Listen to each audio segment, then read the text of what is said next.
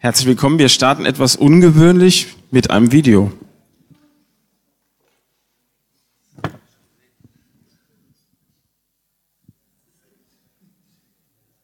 gucken, ob es läuft.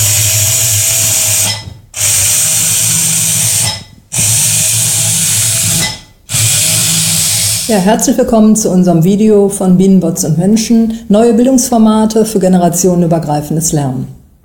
Und dieses Video ist gleichzeitig auch der Auftakt zu unserer Session bei der Republika 2017 in Berlin. Herzlich willkommen zu unserer Session. Aber wer sind wir überhaupt? Ja, das ist André Spang. André Spang ist Referent zuständig für Medienkompetenz im Referat Digitale Gesellschaft, Medienkompetenz in der Staatskanzlei NRW. Komplizierter Name. Das ist meine Kollegin Kordula AttermeyerIn und sie leitet dieses Referat. Ja, in Vorbereitung auf unsere Session haben wir in den letzten Wochen Menschen befragt, was ist eigentlich Medienkompetenz? Und wir haben sie auch befragt, was sie schon besonders gut können und wo sie vielleicht noch Unterstützung brauchen und Fragen haben. Und das schauen wir uns jetzt mal an. Viel Spaß.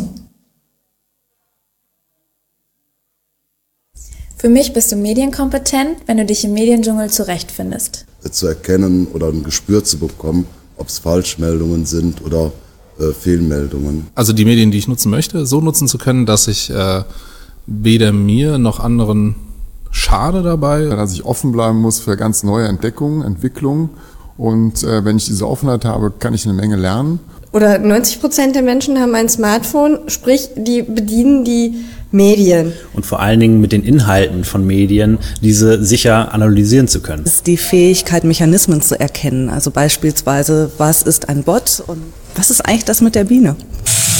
Auch so ein bisschen aus dieser Konsumhaltung in die Richtung einer Gestaltungshaltung zu gehen. Also selber kreativ Sachen umsetzen zu können. Möglichkeiten, Handlungsfähigkeiten von Menschen in Bezug auf Fernsehkonsum.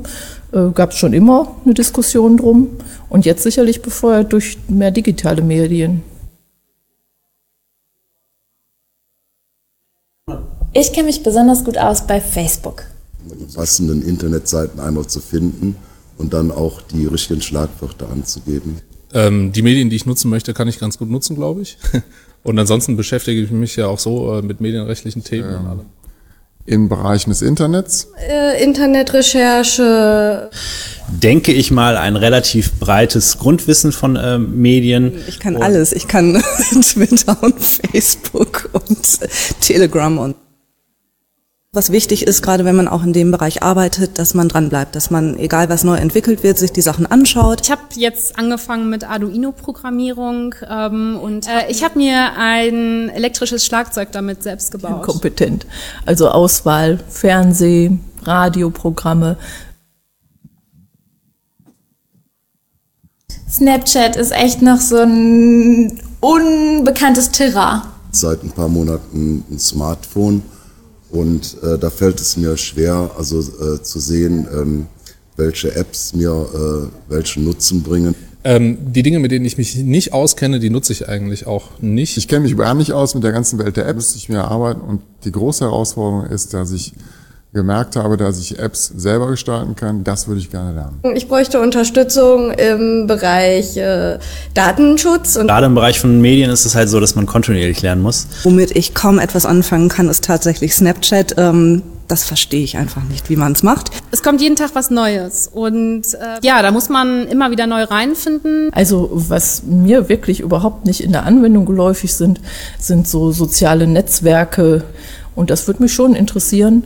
Und ich habe auch mal ein bisschen die Sorge, dass Kolleginnen und Kollegen in der ganzen Verschiedenartigkeit und in dem Hype, wie wichtig das ist, dass sich gar nicht alle trauen zu sagen, das ist mir noch eine fremde Welt.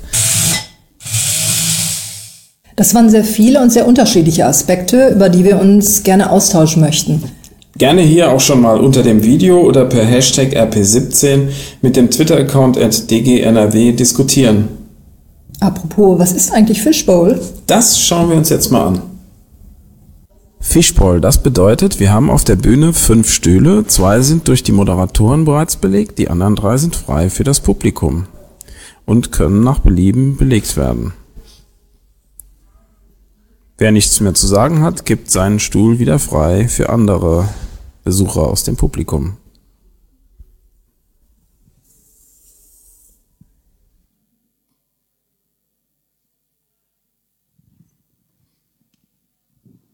Ja, und worum soll es jetzt gehen?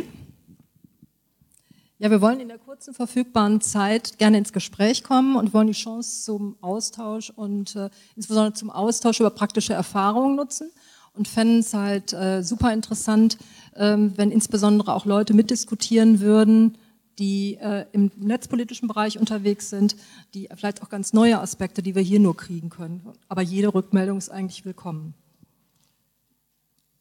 Genau. Wer Ideen hat in Bezug auf diese Fragen oder auch in Bezug auf den Film, den ihr gesehen habt, ist jetzt herzlich eingeladen. Wie gesagt, Fishbowl hat das Video ja eben erklärt. 3 Stühle sind frei und dann könnt ihr eure Ideen hier vorstellen, mitdiskutieren und dazu laden wir herzlich ein. Zu Beginn machen wir eine kurze Vorstellungsrunde dann hier vorne und zwar mit 3 Hashtags plus X und wie das geht, zeigen wir jetzt mal. Ja, die Hashtags sollen sich gerne auf Bildungsformate beziehen. Ich fange einfach damit mal an. Mein Name ist Kordula AttermeyerIn und meine Hashtags sind Barcamp, Chats und Foto. Genau, mein Name ist André Spang und meine Hashtags sind Musik, Gamification und Video in Klammerformate. Und ich komme aus Köln und Kordula. Ich komme aus Düsseldorf. Ja, und jetzt seid ihr gefragt. Wer möchte gerne mitdiskutieren? Wir haben natürlich auch ein Etherpad vorbereitet, so eine Art Backchannel, also wer von hinten vielleicht es jetzt nicht nach vorne schafft, kann auch mitschreiben bit.ly/dgnrwrp17, da könnt ihr das aufrufen. Ja.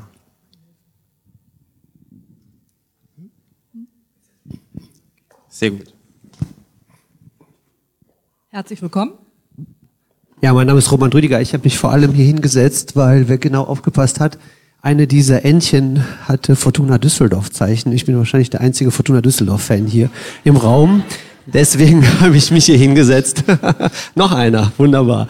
Genau, also ich bin die Ente mit Fortuna Düsseldorf. Also meine Hashtags sind Bildungsinnovation, Hashtag Schulentwicklung, Hashtag wie bringen wir Lehrer dazu, sich zu öffnen? Gute Fragen auf jeden Fall. Ja, gerne. Ich bin Birte von den digitalenhelden.de und meine Hashtags sind Peer-to-Peer, ja, vielleicht Video und generell digitale Bildung, ja. Ich heiße Jöran, meine Hashtags sind für heute dann WeLearn, souverän arbeiten, souverän lernen.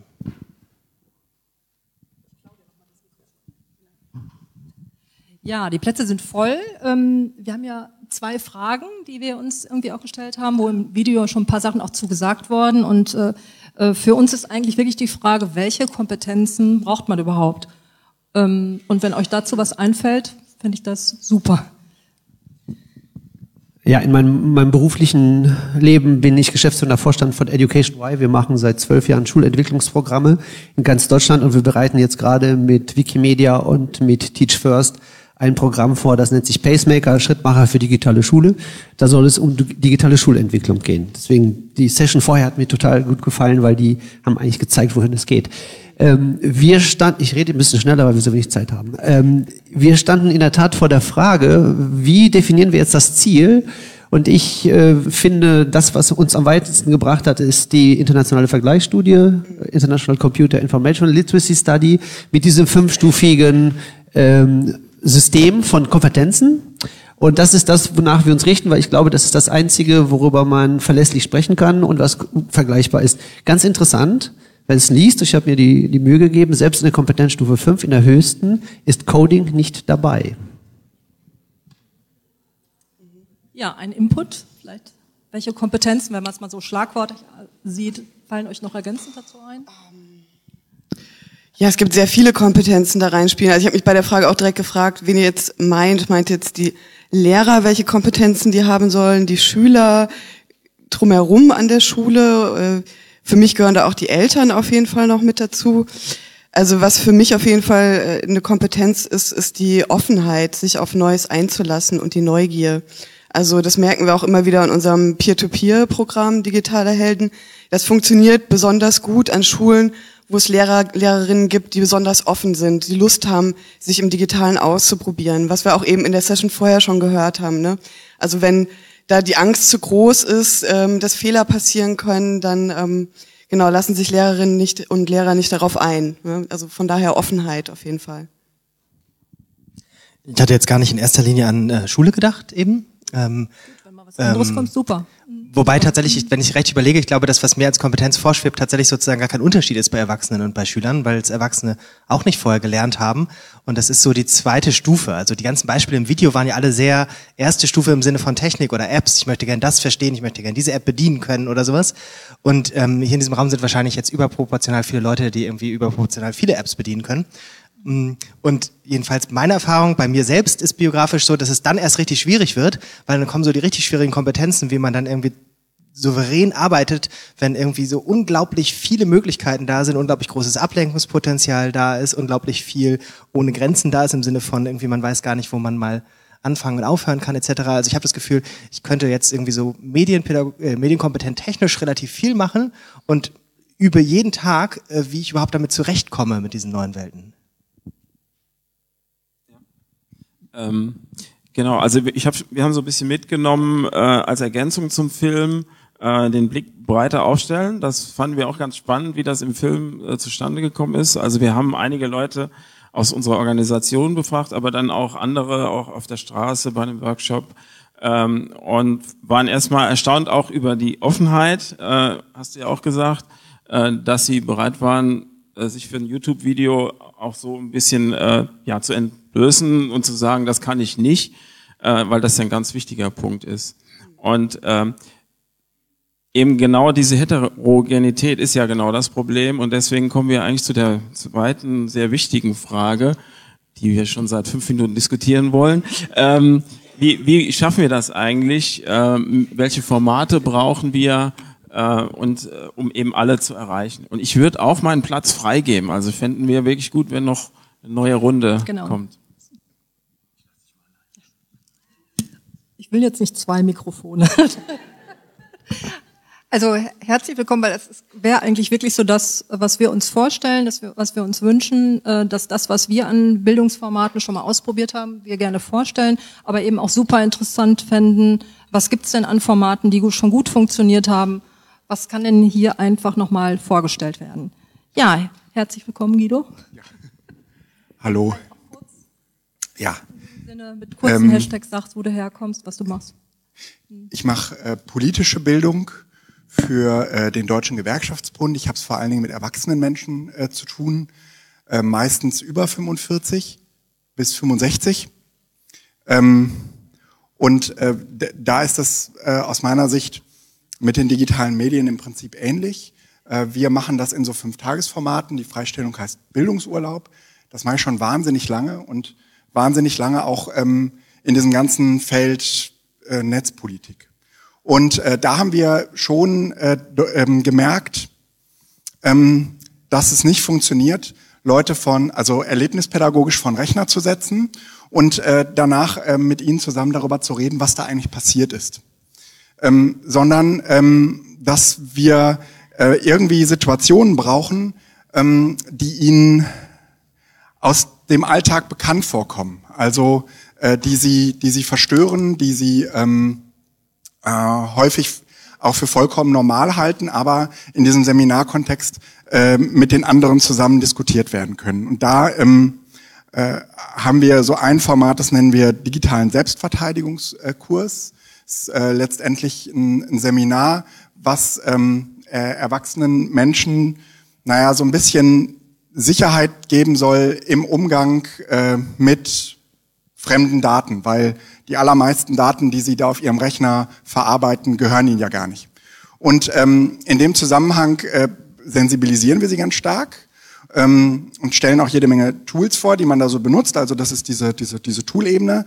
Und zum Abschluss machen wir so einen Tag, haben wir einen sogenannten Escape the Room entwickelt. Also die Leute bekommen so eine Whistleblower-Geschichte vorgesetzt und dann müssen die sozusagen in Teams versuchen, Daten unerkannt von A nach B, also zu einer Journalistin in dem Fall, zu einer imaginären zu transportieren und während dieses Spiels versuchen wiederum andere diese Daten abzufangen. Und das dauert ungefähr einen Tag und endet in der Regel immer damit, dass die Erwachsenen am Ende nicht nur gelernt haben, wie das funktioniert, sondern das eben auch einmal in so einem Feld angewendet haben, wo niemand da ist, der ihnen sagt, und jetzt musst du da drücken, und jetzt musst du da drücken. Und wo man eben auch mit den Problemen sich mal auseinandersetzen muss, die so kommen, wenn man da alleine vorm Rechner sitzt oder mit anderen. Apropos Probleme, wir sind jetzt so ein bisschen unter Zeitdruck, aber ich nehme schon mal Bildungsurlaub und Erwachsene mit und gebe jetzt ganz schnell das Mikrofon erstmal nach rechts weiter. Ja, ich würde da gerne anknüpfen. Also meine Kurzvorstellung in 3 Hashtags. Das wäre einmal auch der Hashtag DGNRW. Ich oute mich als Kollegin von André und Kordula. Ich habe allerdings mehr mit dem Bereich Netzpolitik zu tun im Praktischen und weniger mit dem Bereich Medienkompetenz. Das Thema interessiert mich gleichwohl aber schon. Und ich fand die Ausführung deswegen besonders spannend, weil sich mir immer die Frage stellt, wie erreicht man denn, also wenn man jetzt sich in diesem Raum umguckt oder auf der Republika, dann stellt sich die Frage ja gar nicht, wie kann man die Leute überreden, sich weiterzubilden in Sachen digitale Medien. Da hat einfach jeder ein intrinsisches Interesse dran, weil man halt dabei sein will, weil man mitmachen will und der Nutzen ergibt sich eben von selbst. Die Frage, die sich mir immer stellt, ist, wie bekommt man überhaupt erstmal Menschen vermittelt, dass sie ja Nutzen haben könnten von diesen Medien und dass es sich lohnt, sich damit zu beschäftigen. Und da fand ich das einen sehr interessanten Ansatz, die Leute das auch mal ausprobieren zu lassen, weil ich finde, eine ganz große Frage ist, und da würde ich mich sehr über Input auch aus dem Publikum freuen, wie lockt man jemanden in einen Workshop, wenn der jetzt gar nicht weiß, warum soll ich mich mit Snapchat zum Beispiel beschäftigen? Was kann sozusagen so ein Köder sein, mit dem man jemanden zur Bildung überredet? Weil zwingen kann man ja niemanden mehr, zumindest dann nicht, wenn er nicht mehr zur Schule geht. Und auch da funktioniert es ja nur in Maßen. Aber ja, das wäre so eine große Frage, die sich mir stellt und für die ich jetzt auch noch keine Patentlösung habe, aber vielleicht ja Sie. Ja, herzlich willkommen. Hallo, ich bin Silke Ababne. Ich verspreche, ich mache es ganz kurz. Ich habe mit ein paar anderen New Work Families gegründet dieses Jahr. Und wir beschäftigen uns mit der Zukunft der Arbeit. Wie arbeiten wir in der Zukunft und wo stehen dabei die Familien? Wie können sie sich auf die digitale Transformation vorbereiten? Und während der vielen Zusammenkünfte und unseres Weekcamps sind wir auch darauf gekommen, dass wir generationsübergreifende Bildung nicht aus den Augen verlieren dürfen, weil wir alle in einem Zustand der Erneuerung sind und noch nicht wissen, was auf uns zukommt und dass wir da auch Hand in Hand sein müssen. Und wir dürfen nicht vergessen, dass die Eltern auch immer die Vorbilder für die Kinder sind. Und wichtige Skills, ich werde das auch immer wieder gefragt, wie können wir unsere Kinder auf die Zukunft vorbereiten, sind einfach diese Soft Skills, meiner Meinung nach. Offenheit, was man auch, glaube ich, für Lehrer wünscht, Mut zur Kreativität und auch Mut zum Fehler machen. Man nennt es auch agiles Arbeiten. Ja.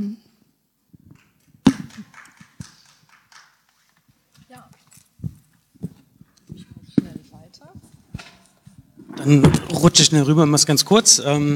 Stefan, meine Hashtags wären im Augenblick noch Jugendverband, Blending und vielleicht jugendgerecht. Mir war es nur wichtig, darauf hinzuweisen, ich arbeite für den Deutschen Bundesjugendring oder bin Vorsitzender des Deutschen Bundesjugendrings. Und wir arbeiten halt in der nonformalen, informellen Bildung. Und mir ist nur wichtig, darauf hinzuweisen, dass was wir gelernt haben, wenn man das euch auf einen Satz zusammenbrechen muss, ist, dass das aus der Lebenswelt von Kindern und Jugendlichen selbst rauskommen muss. Also ein Seminar zu machen, zu sagen, wir bringen euch jetzt was über Medien bei, bringt nicht so viel, weil die sowieso schon mit Medien arbeiten. Das heißt, man muss ausgehen von dem, wo sie sowieso schon dran arbeiten, was sie sowieso machen und dann Kompetenzen aufbauen darüber.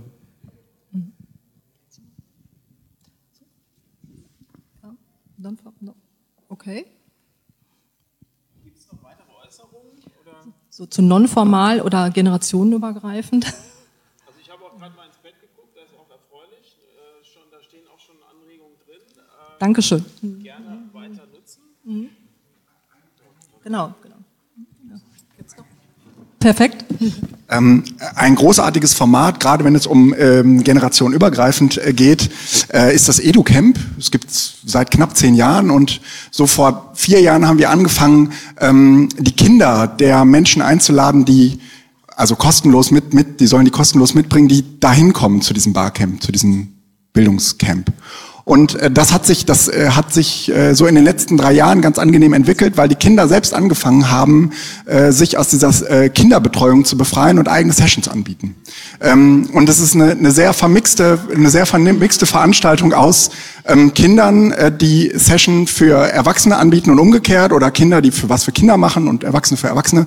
Aber diese Verschränkung aus verschiedensten Generationen, die miteinander versuchen zu verstehen, wie der digitale Wandel tickt, das ist das EduCamp. 13. bis 15. Oktober in Hattingen.